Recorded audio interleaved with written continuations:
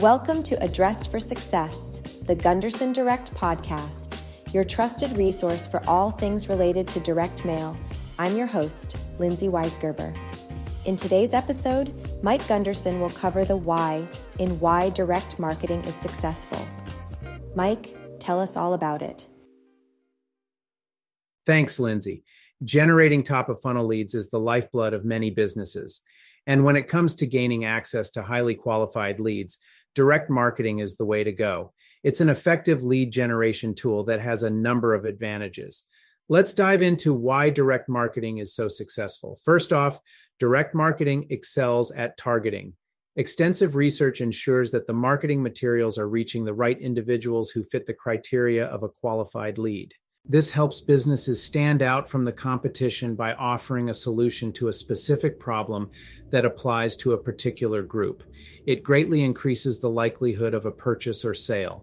Another advantage of direct marketing is its personal approach. Direct mail, for instance, allows for customization and personalization. It's rare to receive something from a company that truly feels personal, which is why it's such a valuable commodity. Personalization helps a brand rise above the competition and show customers that they truly care about their business.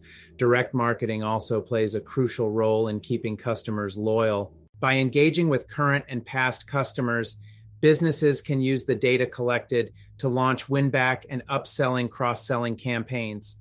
Direct mail allows marketers to create personalized pieces that resonate with customers, nurturing loyalty and encouraging repeat purchases. Finally, direct marketing allows for result tracking. This is key to understanding what's working and what's not. Offers and response paths like promo codes or QR codes help track the effectiveness of marketing efforts.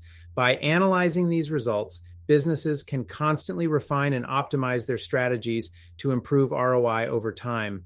If you have questions about incorporating direct mail into your marketing mix, feel free to drop us a line at gundersondirect.com/contact us.